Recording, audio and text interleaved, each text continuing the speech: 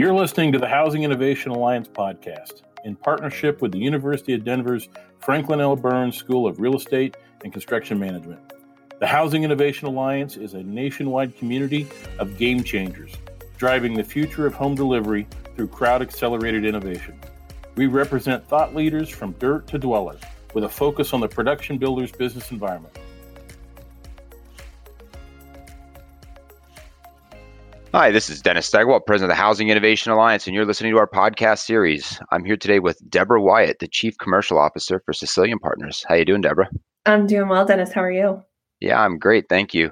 So today's an interesting day. You pointed out earlier in some of our communication, it's International Podcast Day. So great to celebrate that with you and be recording this series today.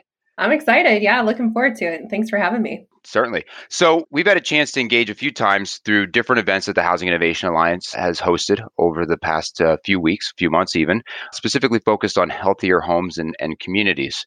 So you've been actively involved in all those conversations. And before we get into kind of why that drives you, I'd love to learn a little bit more about you and kind of your journey in the industry. Yeah, absolutely. So my journey in the industry started well over a decade ago, going on probably closer to 12 at this point. Started off doing programming and events as a lifestyle director in a community in Colorado. And I remember finding the ad and being like, this is my dream job.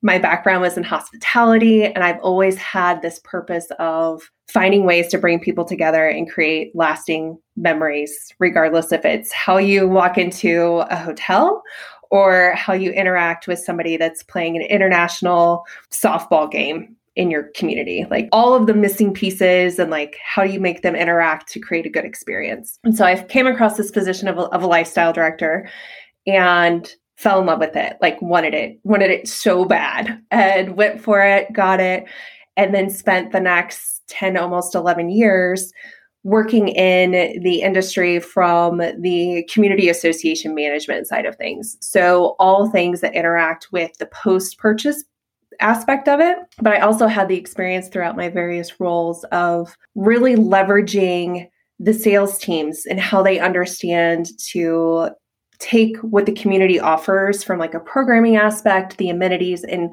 bringing that into their speak when it comes to the sales process, as well as helping developers across the country identify how to leverage their vision into amenity designs. How are we going to activate and program those spaces and really kind of create these vibrant places that people are craving when it comes to master plans and communities across the country. So you get to wear a lot of different hats and mesh a variety of skills in achieving those goals, huh?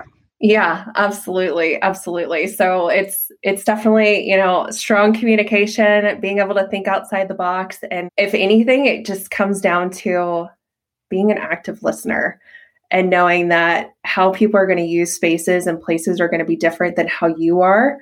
But there are always ways to kind of correlate and tie and, bring people into the bigger picture. So as I think about it from our community's perspective, so as a developer, and you create this canvas where people can live their best life possible, right? And then you need the skill set that you bring to the table and the passion that you bring into those conversations to, as you said, activate those spaces and truly bring that painting to life.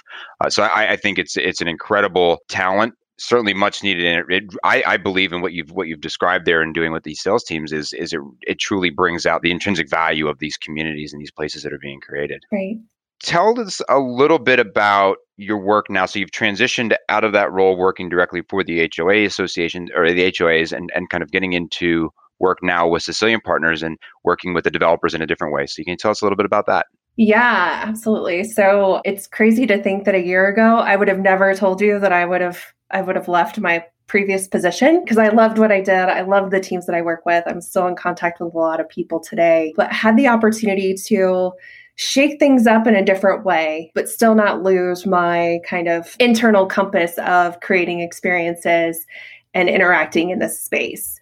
And so about a year ago, I got a call from John Sicilian in, sharing his idea and his vision. And I got to see the technology that's behind it. But really, it's more than just that. It's how the information and how people interact is drastically different for just about every single industry than it is for real estate. So bringing people together, virtually, which we all know, thrust ourselves into a year later. We're a little different than we were, but really being able to take it outside of just the lens of the management aspect, but how we can approach the full customer journey, start to finish, and everything in between. So it kind of gave me the opportunity to work with developers, regardless of size of their community, regardless of where they're at, if they're newer, if they're getting ready to pull out, if they're just starting from scratch, what that looks like versus only being able to kind of work with a smaller set of portfolios. So it's allowed me to take the expertise that I have and really kind of sit down and create some great thought leadership and participate in things like you guys are doing with the Housing Innovation Alliance, and really kind of sharing that global message of the customer experience and how it relates to the journey and how we can tie it all together to make it better for the end user, which in turn protects the legacy of the builders and the developers that we work with. Great. So talk to me a little bit more about some of the big challenges you face when you're trying to create this more holistic view of the journey and improve the overall experience for the customer. Yeah. So I think some of the biggest challenges, and this isn't, a challenge as it relates only to the last 8 months, COVID-19 and what that's presented to the industry. But really the challenge that I've seen in my experience has always been kind of this disconnect of, when it comes to communities and building, there's so many players that contribute to the end result, right? The selling of the home and somebody moving in. And it's just like any other sports. We can get into analogies, but I won't go there. But if there's not cohesiveness and people don't necessarily understand how they play into the bigger picture, they'll do their own messaging, they'll do their own stuff, and they'll just stick to their silo, essentially. And so kind of the challenge is really being able to bring people together and have a core understanding of how what they do within your community or how they build directly impacts the vision and how people are going to interact. And that's, like I said, it's not necessarily something that's just popped up on us. It's been kind of this breakdown in communication. And I think as an industry as a whole, one of the challenges that has been kind of definitely pushed in the last 8 months is how we connect the messaging and our stories of great places to live. How do we get people here to actually, when they get here, does it feel the same? There's kind of this disconnect of we've got this great messaging and great billboards and/or website presence, but we don't really have a way to connect it to the consumer once they arrive. We kind of allow the builders or the sales reps to hopefully understand that they've done some research. And so being able to tie and bridge that together and show how we can fit the puzzle pieces to make a better cohesive experience has been really eye-opening. I remember joining the team earlier this year, and they'd share something along from their expertise from outside the industry. I've been in this real estate industry for over a decade, and we don't do any of that, but we should. We should be doing that. And so I think it's been really interesting for me to see that there are a lot of best practices out there outside of the industry that we can relate as we pull in data and metrics and things along those lines, so we can actually plan and program, design amenities, and prepare for future phases with more business intelligence and not just a gut feeling, which sometimes the gut feeling has got us this far. But I think if anything, the last 8 months has told us that we need a little bit more than a gut feeling to kind of move things forward.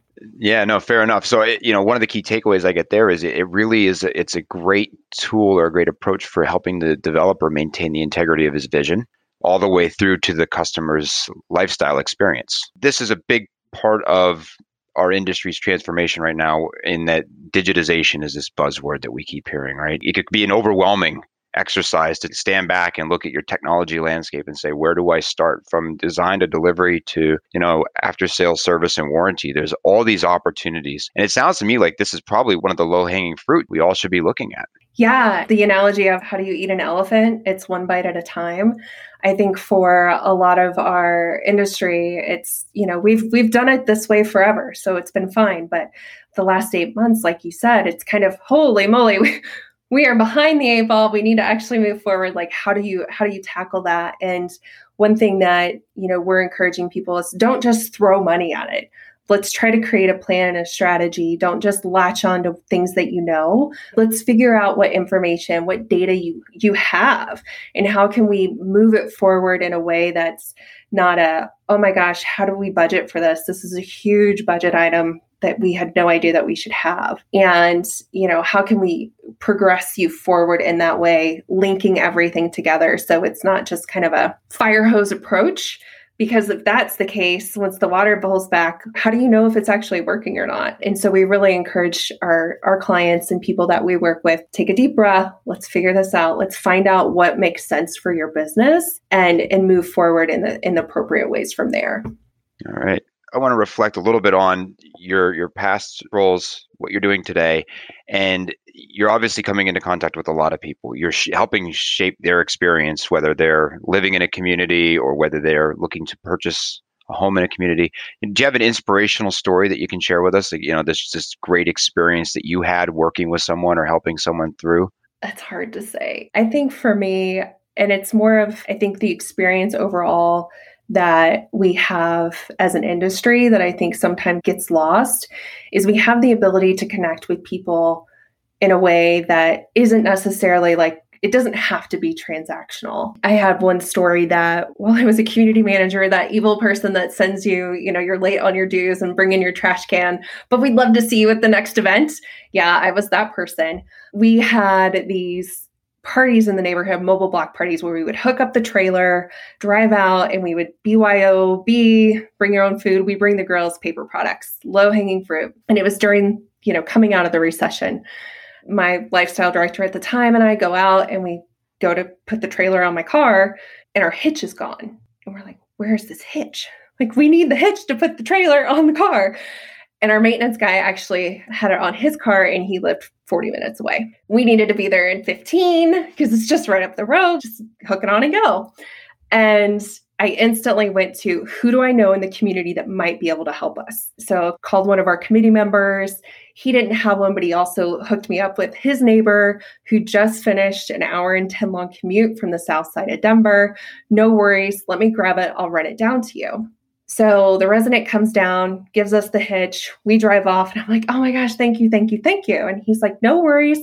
If this ever happens again, you have my number. I'll give you my garage code and I'll tell you where it is so you can go grab it. And I'm like, okay, great. So we go and we do this event, we interact with the neighbors. And then I started to reflect on it, that what he essentially told me is he was going to allow me to enter his home so I didn't have egg on my face. And so it was this whole approach of the interactions and the way that we treat people every single day in our communities and our partners will either allow us to continue to be successful, and when we have those slip ups, own it and move on, or allow the blow ups on next door and the various attacks that'll happen via social media and, make it seem like we are a transaction and we don't care. So I think for me and what I've always coached, my team at the time and various people that I interact with is, we have a sense of duty when we're building in our communities and in these master plans of really trying to find ways that we can impact the families that live there for the long term, for the greater good. And I always explain to people that they may not remember my name, but what they will remember is when they lived there, the events that we had, how their interaction was, and if they're going to move somewhere else, how can they find that again? And so I think that kind of story is what gets me up every day and allows me to kind of take this thinking and this passion and heart that I have for the industry and relate it in any way, shape, or possible across the industry. No, that's amazing. And I think you said it a few times. It's that which truly creates community in the purest sense, right? Because it's well beyond sticks and bricks and infrastructure and the plan that we lay out on a green field, but it's really going to be about the interpersonal connection that we establish, the programming that's added that allows people to come together and continue to thrive. So I think that's a good segue to something I alluded to in the beginning of this conversation. Was you've been very active in our Healthier Homes and Healthier Community series, and appreciate your contributions there throughout the past few months. I'm wondering, from your perspective, is Healthier Homes something that's here to stay, or is this a knee-jerk response to what we're experiencing right now in the operating environment? Yeah, so it's been around. I mean, there's builders out there that have healthier homes and different strategies and packages. I think my fingers crossed and kind of my work over the last 4 years and kind of this health and wellness in our communities and how we can leverage that better together. Fingers crossed that it is here to stay. And I think it's more geared towards now more than ever, we're home, whether we want to be or not.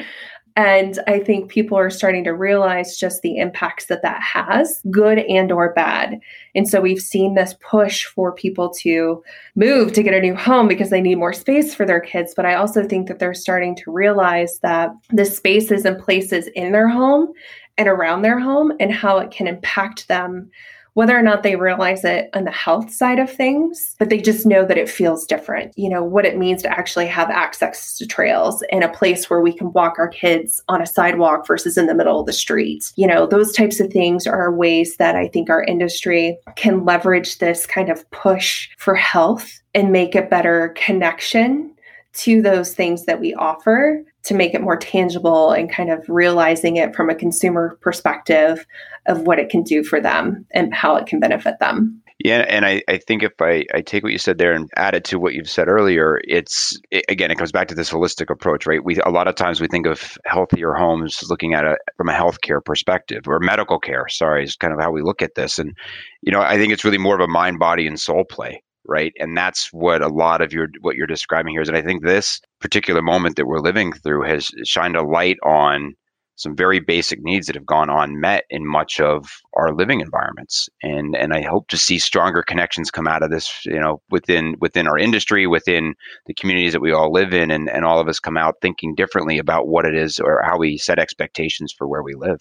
Right. There's science and, you know, research out there that the value of knowing your neighbors, I think they equated to, it's like in Europe that I think it was like $60,000 annually a year. If you know your immediate neighbors, you know, going out and seeing a stranger versus going out and being able to wave and say hello does something for your soul, right? It's a good feeling. Seeing somebody smile back at you is a good feeling versus somebody just glancing away and you don't really want to know. So it is kind of those social connections that our communities can bring to people, as well as, you know, access to healthcare and that type of thing. So I 100% agree with you. So the trend's here to stay. 5 years from now, what do healthier homes and communities look like? What, you know, I know you love data. I know you love activating these communities. What do you want to see? What do you think we'll see? 5 years from now, I see from a programming standpoint that there'll be individuals that will help communities really identify what the programming needs to be and what those focuses are. And I'm not saying that somebody's going to move to a community and you're going to lose 50 pounds. It's not going to be that quick fix, but really trying to look at a community to say, okay, what can we do from a landscape plan design to really try to leverage this particular pocket park to have, you know, more of an edible garden? And how can we leverage that into programming of what can be picked? You pick, right? And give people healthy recipes and taking kind of the health and wellness pillars or sustainability pillars, even for that matter, in communities across the country and taking them up one level. Unfortunately, I see it often that people have, you know, green initiatives, but then they don't necessarily offer green waste initiatives like biodegradable containers at their events. Like it's just all trash. And I'm like, that doesn't necessarily work with what you're trying to sell and communicate.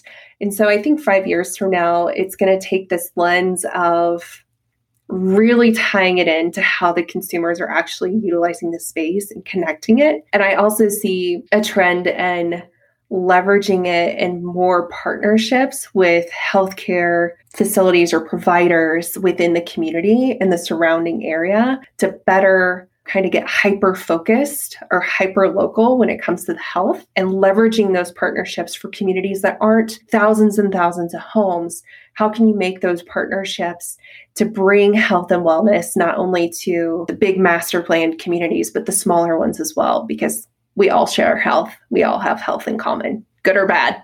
And I think with the current operating environment, the situation we're facing where we have a significant shortage of houses in that middle market price category, you have to wonder, is there an incentive for developers and builders to be more competitive and add these bells and whistles? And how do we help to catalyze some of those partnerships that you're talking about? Yeah, I think there's various incentives and ROIs that people can get into. I think there's like a moral incentive of, leaving something better than you found it, and, knowing that what you're building and how you're providing it to your demographics or your residents or families that are going to live there, that they could potentially be better off living there. And so I think there is this balance of those aspects. And I think kind of the catalyst is for developers. They're not the experts in health and just like health and wellness and those types of things. And so sometimes when we're not the expert, it kind of seems a little too scary.